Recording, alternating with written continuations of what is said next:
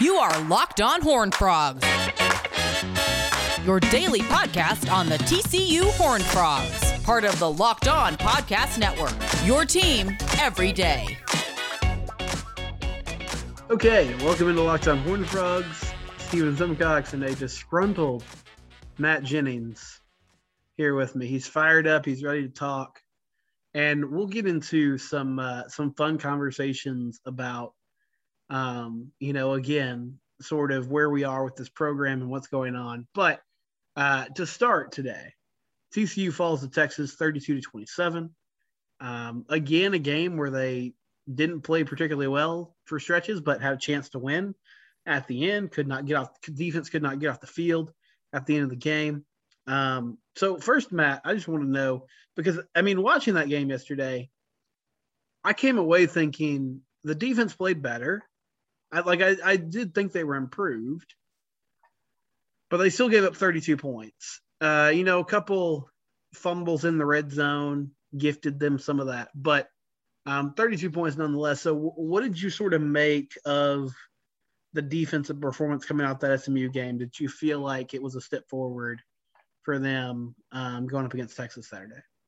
Yeah, I think on the whole, you're happier with the defensive performance from TCU on Saturday than you were against SMU. Part of that's because they got some key guys back, right? Like Kyrie Coleman and Noah Daniels both got out there, not like for the whole game, but they both got some key snaps. That helped a little bit. And I think they tried some different things in terms of the linebacker rotation. Jamoy Hodge got some more snaps on Saturday, and I liked what I saw from him. So they were trying some different things. They, which kudos to them for realizing there was something wrong and they needed to try something. And yeah, I think they were just, I think on the whole things were better. The problem was obviously they were facing Bijan Robinson, who's one of the three best running backs in the country probably. And he just, there's not much you can do that, especially when Corey Bethley's out. So, I think on the whole, like I said, happier with the thing, Dylan Horton's out there getting some pass rush, obviously getting Coleman out there. He didn't record a sack, but he was just affecting the quarterback when he was on the field. They got better coverage in the back end. I think in general, they didn't have as many just blatant blown coverages. The missed tackles they had, I think, were equal parts the inexperience and also just Bijan Robinson is just hard to tackle. So, there's obviously still things to build on, but I did think it was an improvement from the SMU game, even if the output that Texas had was still, 30 plus points. I do want to talk about Robinson for a minute because, as a TCU podcast, I don't want to spend a bunch of time on another player, but that dude's something else. I saw a lot of people yesterday, and I understand the frustration. I'm not going to dismiss it. I certainly feel like there's issues for TCU's defense, but a lot of people tweeting, how can you not get a tackle there? How do you not stop that dude in that situation? But, man, that run on 3rd and 6, yeah, you got to find a way to get him to the ground. That's your job. Do your job. Same time, though, he was running laterally. He sort of stopped and shuffled. He broke a few tackles, found a way to get that first down. I don't know. It's hard to explain. I was thinking about this today.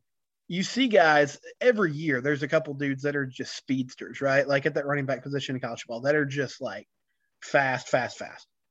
But he's the first running back maybe since Zeke in college. Zeke was sort of like this. I think Darren McFadden comes to mind, of just dudes that are good luck bringing him down. And he can get to the second level and he can go to the house, but also that what you think is a 2-yard gain or a 1-yard gain ends up being a 6 or 7-yard gain just because he's leaning on people and making moves and just running through tackles all day long. He was fun to watch yesterday, even though it was against, our favorite football team. Yeah. To your point, Pro Football Focus today shared that the top 2 running backs in terms of most missed tackles forced this week. Number 2 was Brian Robinson at Alabama, forced 11. Number 1 was Bijan Robinson at Texas, forced 15 missed tackles against TCU. And that's to your point. Like, it's really, really hard to bring him down one-on-one and or with an arm tackle. It's just really, really tough. So yeah, he's a different kind of player. And that showed yesterday. And Texas made a point, knew that was what was working for them, so they went with it. They, in contrast to maybe the other team that was playing yesterday, they leaned into what was working, and they handed the ball off to Bijan a lot. They understood that Casey Thompson was not having a super efficient day, and they were like, you know what, he kind of doesn't need to, because Bijan's going to rush for 200 plus yards today, and let's see if that's enough to get us where we need to go. And it ended up being the case.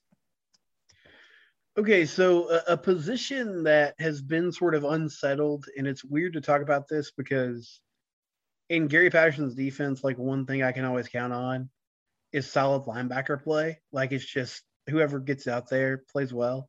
And D. Winters has been fantastic. But what are your thoughts on Jamoy Hodge and Wyatt Harris? Like, obviously Hodge is more physical. He seems more athletic.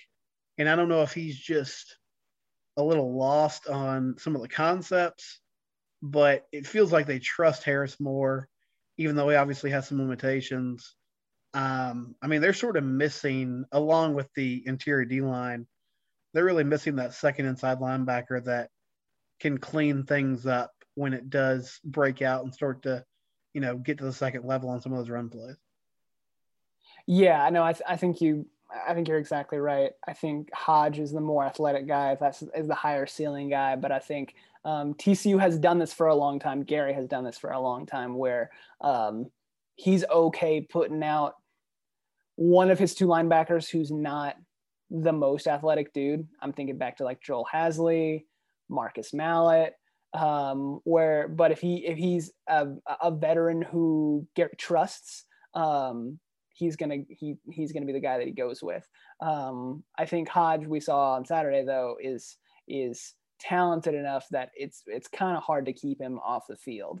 And so they're going to have to kind of make a decision there about, who's the starter and who's the guy who rotates in. And thus far it's been Harris who's been starting and Hodge been rotating in. But yeah, I agree. I think it needs to be the other way around, just because their ceiling is higher, their ability to make stops. Hodge was just like chasing guys down all over the field. He's able to cover ground so fast. So I do think that was one of my big takeaways from yesterday. And like I said, one of the reasons I thought the defense looked better, not to say, like I said, Harris is more experienced, probably knows the defense a little bit better, probably going to be in better position sometimes, but we're well past the point this season where you're like, I want to go with the guy who I know is going to have the assignment right, just because he's a part of a larger defense that I trust, and we want to be a solid defensive unit, and we want that one cog to be really solid. Like, the whole defense is in flux this year. Like, you need to accept that, and with that acceptance, be like, all right, well then what gives us the highest ceiling on defense, since we're already kind of changing out parts everywhere anyway? Why not give us the most athleticism on that side of the ball, to make up for the fact that we do have a bunch of guys who are young, who are going to miss assignments and make mistakes. Put a guy out there who can make up for that with some speed and some athleticism. And I think Hodge is that guy. I was happy to see him out there. I said this last week, I'd love to see a little bit of Shad Banks out there too, in the rotation a little bit more. Because they just need to be faster, and they need to be, they need more athleticism and more talent on that side of the ball this season, which is the thing that they're missing with the guys that they have out with injuries. And it cannot be a bad thing to put more of that out there. No, it can't. And I mean, in some ways, you've played two of the better offenses you're going to see all year already, but still, you need as much help there as possible. And we hope Corey Bethley can get healthy as soon as possible. Okay, so let's get to the strangest thing about this game. And it wasn't the TJ Carter phantom targeting call, even though we both agree that was a silly call. It was weird. It was very weird. It was weird. It was weird that it's just weird that they can, when there's no flag on the field, review that and make a call after the play. It was all very bizarre. But Zach Evans had 15 carries yesterday. Had over 100 yards, ran the ball well. Had a couple touchdowns, I think, at least one. But, he didn't touch the ball nearly as much as you would think. And you had a funny tweet about this today. I think it was in meme form. But in a lot of ways, like, Zach seems like the perfect situation for Gary and what he wants to do, in that you can run the ball, you can protect your defense. It helps out your quarterback who struggles with accuracy at times and, is sort of limited in the passing game. But they're just not – they're not finding ways to get him the football. And afterwards in the press conference, Gary said that he was tired. The second week in a row that he said he was tired, and that's why he wasn't out there in big situations. What's your perspective on this as to, what's going on here that's leading Evans to not getting touches? Yeah, to me, Gary saying he was tired feels disingenuous, just like flat out. It like Steven's the host. He has to maintain some level of professionalism. I'm the guest, so I get to be a little bit more off the cuff of it. I think Gary's lying. I just straight up think that he's lying. I don't think that's the reason Zach wasn't getting the number of carries that everybody thinks that maybe he should have. And it's also exacerbated by the fact that Bijan Robinson's the other running back in the game, right? And so, like, there's the natural reflexes to compare their production and their workloads. And so to see Bijan have 35 carries, and, he was the other big running back in the same recruiting class as Zach Evans, and see him get 35 in the same game and see Zach Evans get 15 in a game where Zach Evans is actually averaging more yards per carry than Bijan Robinson was. It's weird, right? It's super weird. And so there's that just natural reflex that makes this even stranger and makes the size of his workload stand out even more. But with that being said, no, I think Gary's not telling the truth, because it's one of two things. I think it's probably one of two things, which is either he's telling the truth and that Zach Evans is really gassed, or is banged up in some way, right? And if that's the case, there's a problem with your strength and conditioning program, which, like, lots of people have asked that question about, like, what, TCU's strength and conditioning program, the injuries, blah, blah, blah. I don't think that's the reason. But if that is really the reason, then you got a problem, because he's not a true freshman who just got here in July. Zach Evans is a sophomore. He's known that he's going to be the feature back since since the middle of last season, right? And that's the reason Darwin Barlow transferred in the spring, because he knew he could read the writing on the wall that, like, Evans was getting the lion's share of the carries, and he carried the ball 22 times against Cal 3 weeks ago, right? So it just, to me, either yes, the strength and he really was gassed, in which case there's a strength and conditioning issue, which is a big problem, or you're just making stuff up because it's like, well, we insist on having running back by committee. We have forever. We're not going to change it, even though we've got the best player at that position that we've ever had since LT. And I don't want to, throw my guys under the bus about it. I don't want people to criticize me for it. So I'm going to, like, make up something about my best player, and I'm not going to let him answer for it, because I'm not going to let him talk to the media ever. And that's on Gary, if that's actually what happened. Either way, it's not good. There's possible other explanations for it, but those seem like the most likely ones to me. And I, like I said, I think it's the latter. I think Gary is, we've seen this forever. We saw it with Kyle Hicks when there was the whole give Kyle the dang ball movement. We saw it later on with Darius Anderson to various degrees. We've seen it just over and over again, where it's just like TCU, like, just doesn't want to lean on one back too heavily. And it's like Gary thinks that he's still in the Mountain West, and he wants to have a stable of Wayman James and Ed Wesley and have a three-headed, or at least a two-headed backfield. It's like, you don't need to do that, especially when you've got a guy with the talent that Zach Evans has. And at the very least, okay, let's put aside the carry number for Zach Evans. For whatever reason, let's say that whatever reason he wasn't carrying the ball was legitimate. Okay, well, then why in the world, why on God's green earth is Amari DeMercado getting carries in a significant moment against Texas in the fourth quarter. Like, at the very least, put Kendre Miller in there. Like, I was losing my mind. And you went 3 and out on that drive that you were like, well, let's trot Demercado out there. And like, I love Amari. He's great. He's been like the third or fourth guy forever. Always love to see him get an opportunity at carries. What are we doing here? It just doesn't make any sense to me at all. And of course, they bring Kendre in on the next drive, and they drive down the field, and he scores the touchdown to get him within 1 score. Okay, well then why wasn't that the move earlier? It's just the personnel decision that TCU has made at running back for years has not made a ton of sense to me. I think the one exception, notably, was when Curtis Looper was your co-OC, and like the running backs coach being the co-OC and being like, hey, like let's give Kyle Hicks the ball. Let's give Darius Anderson the ball and just lean on them. And it made a lot of sense. They were really good on offense in 2017. Anyways, I'm totally sidetracking our conversation, but no, to me, that's my reading of the situation. I don't think Gary's being totally truthful. And if he is being truthful, then I think we got larger issues there. No, I appreciate the sidetracking because I want to sidetrack it some more. Now, my perspective, just one thing I will say about the Evans situation. He does tap his helmet a lot and ask out of the game. Now, I don't know the reason for that. If it is a strength and conditioning thing, whatever.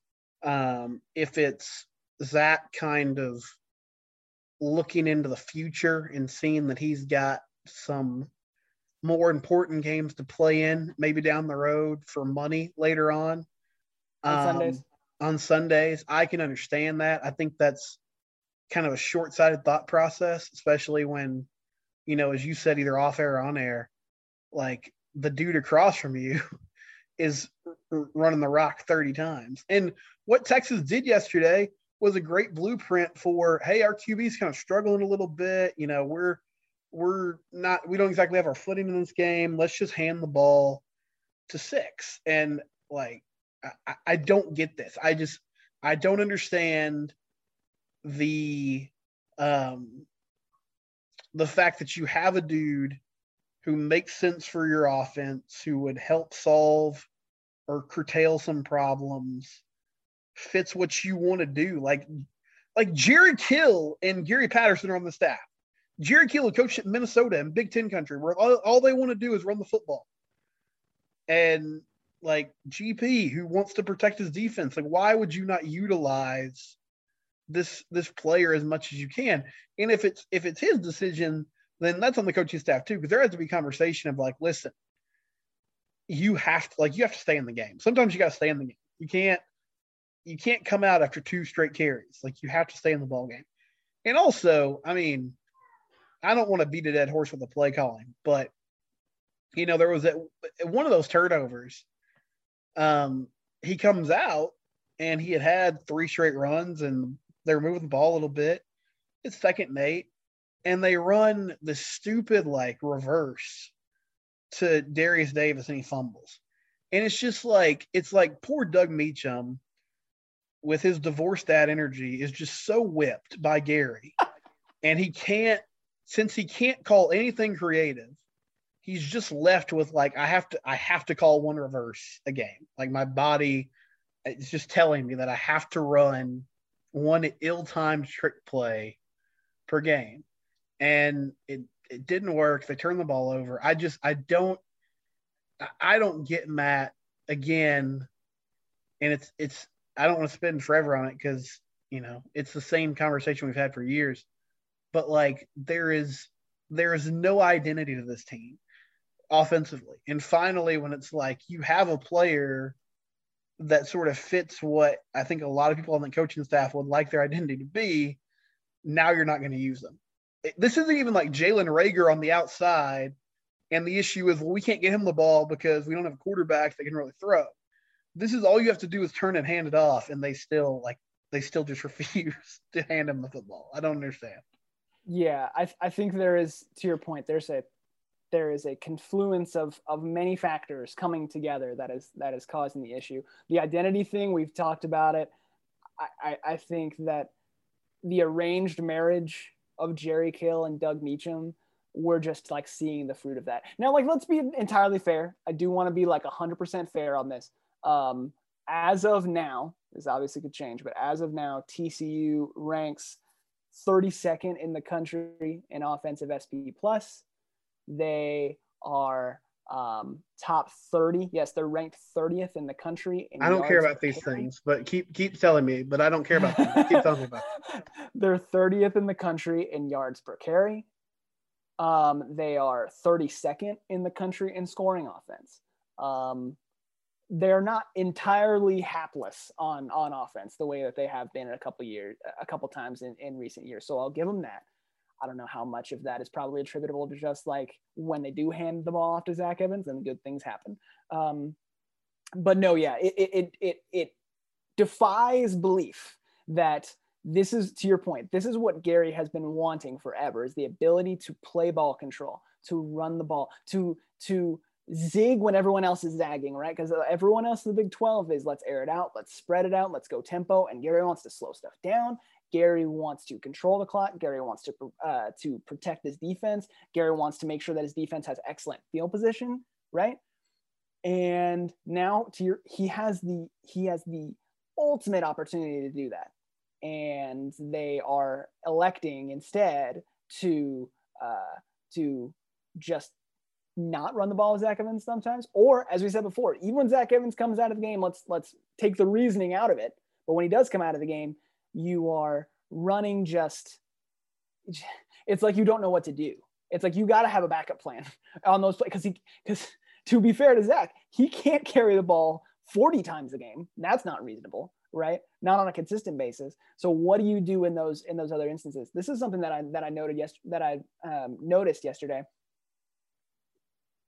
This is the third year in a row when we've seen Max Duggan do this thing where like they're down by 1 or 2 possessions in the fourth quarter and suddenly he can move the ball down the field easily. And I think that's a combination of two things. I think one, the opposing defenses probably change up their coverage a little bit or play more conservative. But I think the other thing is that Doug Meacham suddenly starts running the things that I think he really instinctively actually wants to run. He wants to run hurry up. He wants to utilize the full space and width of the field. And he just doesn't do that all the time. Well, here's the thing. Max Duggan carried the ball 16 times yesterday and Zach Evans carried it 15, right? But Max Duggan, not anywhere near as efficient because these defenses are loading up because against Max Duggan's running ability, because they know that's what he's good at and they're daring him to throw. Well, if that's the environment that you're putting your quarterback in all the time, then he's going to get one-on-one matchups to throw the ball against. So when you choose to not run the ball with Zach Evans, throw the ball on those quick crossing patterns that Max Duggan, as we saw in that last drive in the fourth quarter, he can do. You know, he's not always perfectly on time. He's not always perfectly accurate, but the guy can move the ball downfield and throw the ball against one-on-one coverage over the middle when he gets the opportunity to do that. But because Gary is like so allergic to the idea, he and Jerry Kill are, this is my perception at least, are allergic to the idea of putting the ball at risk ever. They're like, we can't throw the ball over the middle of the field because if you throw the ball in the middle of the field, you're going to turn the ball over, you're going to throw interceptions. And so they only want to throw out routes. They only want to throw fades. They only want to throw outside the numbers. Well, guess what? That's not what Max Duggan's good at. Let him do the thing that he's good at. And maybe you'll make defenses pay for loading up the box against him and against Zach Evans. And then maybe you'll be able to throw some play action off of that because defenses will realize, oh man, we got to back off, right? And so that'll give Zach Evans some room to run. And then maybe from there, you get to throw play action because then the defenses have to respect your running game more rather than just waiting for them to either hand the ball off to the running back or Max to run a QB draw because they have to respect other stuff. It's just, but there's, to your point, there's no creativity. There's no identity. They're so risk averse in terms of their play calling that their risk averseness becomes a risk because it eliminates their ability to do anything to capitalize on the talent that they have at any of their positions. And it's so frustrating to watch. And we've been watching it for 3.5 years and I'm tired, Stephen. I'm so tired. I'm tired too. And I acknowledge they have more firepower and they are better offensively than they've been. But still, it's just like these stretches in the game. I mean, they went up 14-13 yesterday. And they didn't score another touchdown until late in the fourth quarter when they went 99 yards. It's just like it seems like they start fast and then defenses sort of adjust to what they're doing and then they get bogged down and then it's like, okay, we're down by 2 scores, we got to go. As you said, either there's more prevent defense being played or suddenly it's like, well, hey, we got to go score. Now we have to play a football game. And they run more tempo in those yeah. situations as well, which helps Max out as well because the defense, to your point, has to play more generic and vanilla coverages because they're in a hurry up situation and they don't have a chance to really get set based on what the offense is doing. They've got 8 games left. They're 2-2. I really my question, Matt, is where are your expectations at now? Because I mean, so you play Tech this week, which Henry Colombi's in there at QB. They went on the road to West Virginia and won a football game, which I did not expect. On the road at K-State, it's going to be tough. Good luck in Norman, even though Oklahoma looks kind of invulnerable. Good luck in Stillwater. Oklahoma State's playing well. My point being, there are arguments I could make for pretty much all the games left on the schedule outside of OU, because even though they look rough right now, just Lincoln Riley, aside from one half of football with Jalen Hurts out there, has just cooked, this team. I could make arguments in a lot of these games. Oh, yeah, TCU can win this or they're going to lose this. What's sort of your read on where we go from here? They looked better yesterday, but now you have to go take care of business against some of the middle of the pack of the conference over the next couple of weeks. Yeah, that's the good news for them is I think not everybody, a lot of the other teams in the conference are in similar situations to TCU, whether that's offensive identity wise, they don't know what they're doing, maybe don't have the quarterback situation that they want, maybe they're a little banged up, whatever. So I do think they've got a chance to go on a little bit of a run here. Yeah, to your point, they're not. I was wrong last week. I don't know why I said they were playing Oklahoma. I think I said at some point this past week that Oklahoma was playing in Fort Worth. No, it's in Norman. Regardless, yeah, they're losing that game. That's just Lincoln Riley.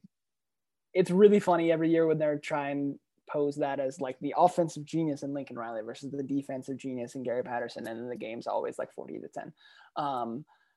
But no, yeah, Texas Tech looks like a fairly winnable game, especially if they are as banged up as they were this past week. Although, what a shock, Sonny Cumbie, when he's allowed to kind of do what he wants to do with the quarterback, he can make an offense look somewhat competent even when they don't have all the talent they want. It's super weird. I don't know what that's about. I don't know how that could possibly be the case.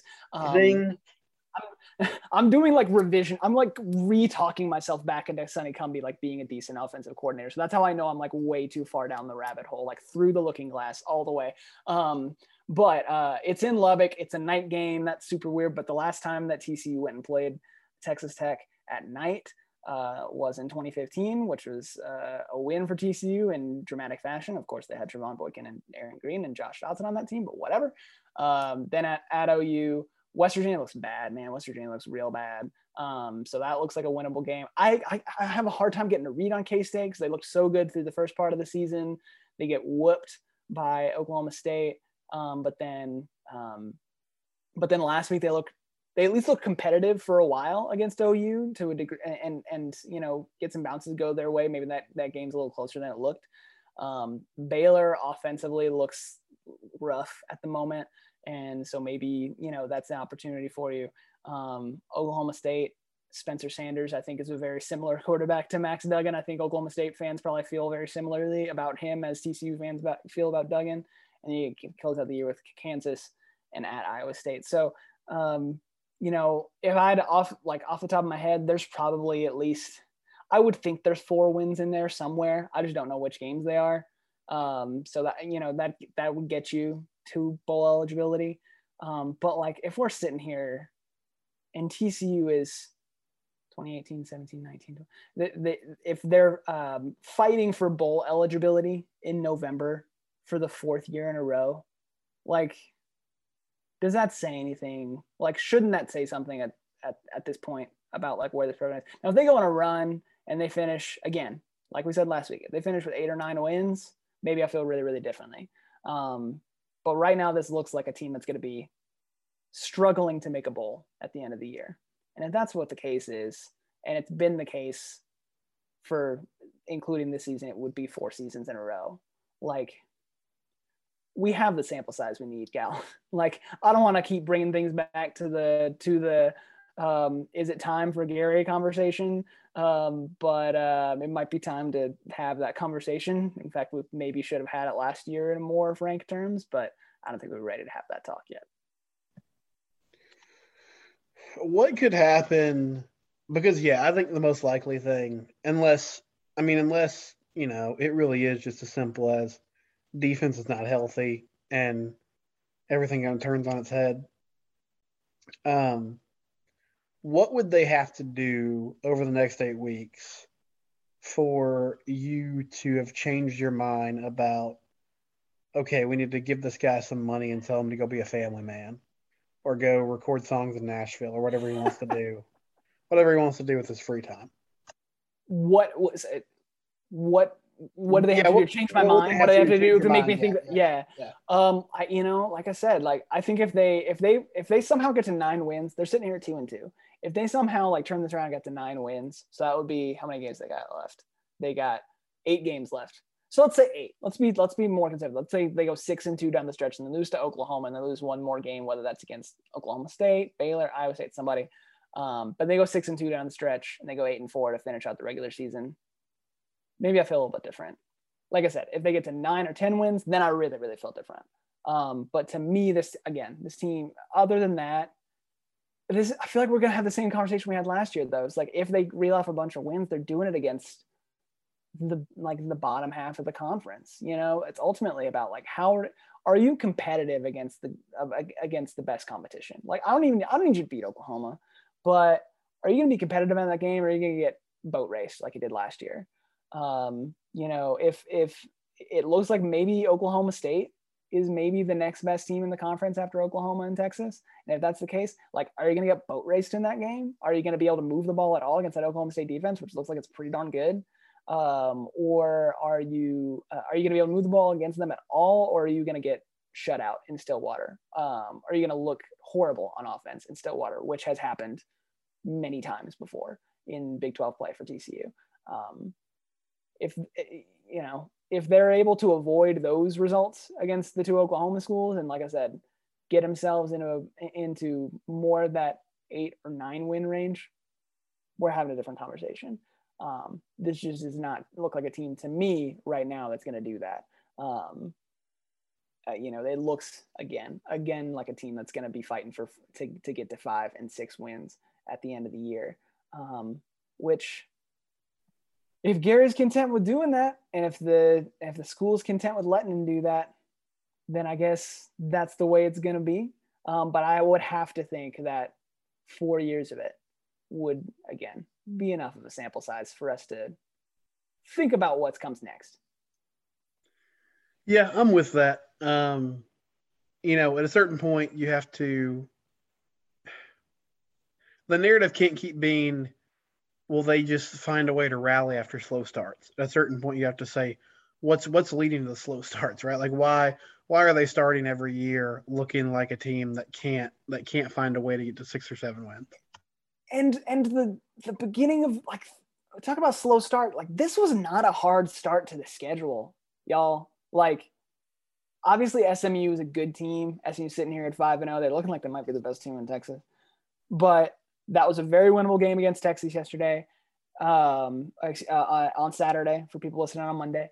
And Cal does not look good. That game shouldn't have been as close as it was, right? And you honestly, even with all your mistakes, you had a chance to beat SMU. Like, there's a different universe where if this team makes the right personnel decisions, or if they're running an offense that makes any sense at all, they're sitting here at 4-0. We're feeling and sitting pretty, and everybody feels a lot better.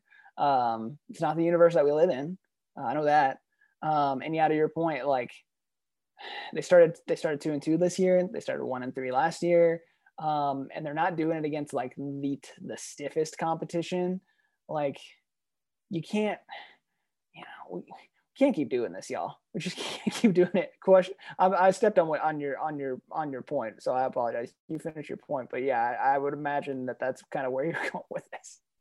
No, you didn't. You didn't step on a point. I mean, that was it. Like, at a certain point, you just have to wonder. You have to look at the complete picture and not necessarily how they finish the year, which we don't know what that's going to look like yet this season. And hey, I mean, we'll see what he does against Baylor, what they do against Baylor.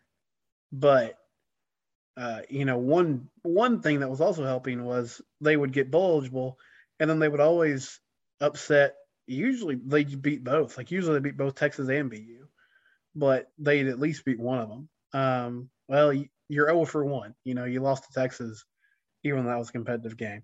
Matt, I appreciate it, man. We'll do this again after the Tech game. This is Locked On Horned Frogs, part of the Locked On Podcast Network. Your team every day.